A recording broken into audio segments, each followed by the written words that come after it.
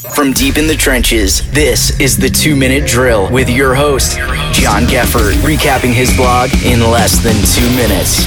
What's going on, guys? I'm John Geffert. We've only got 2 minutes with no timeouts, so let's get going. This week, we're talking about cash in your portfolio. With the market down over the last few months, I've had a lot of clients wish they had more cash to invest. But keeping money in cash can create a cash drag on performance. I got curious and wanted to see what a higher weighting in cash would do to long-term performance. To do this, I compared a 60-30-10 stock to bond to cash portfolio to a 65-35 and a 100% stock portfolio. Then I compared those portfolio returns over the trailing 5 years, 10-year, and 20-year returns ending in December 31st, 2019. In the trailing 5 years, the spread between the portfolio with cash and no cash were minimal, but 0.5% a year. Even the spread between cash and the S&P 500 really wasn't that large, at only about 1% a year. The 10-year spread got a bit wider, which wasn't surprising when you think about the bull market we've seen over the last decade. The spread grew from 0.5% to a little over 0.75%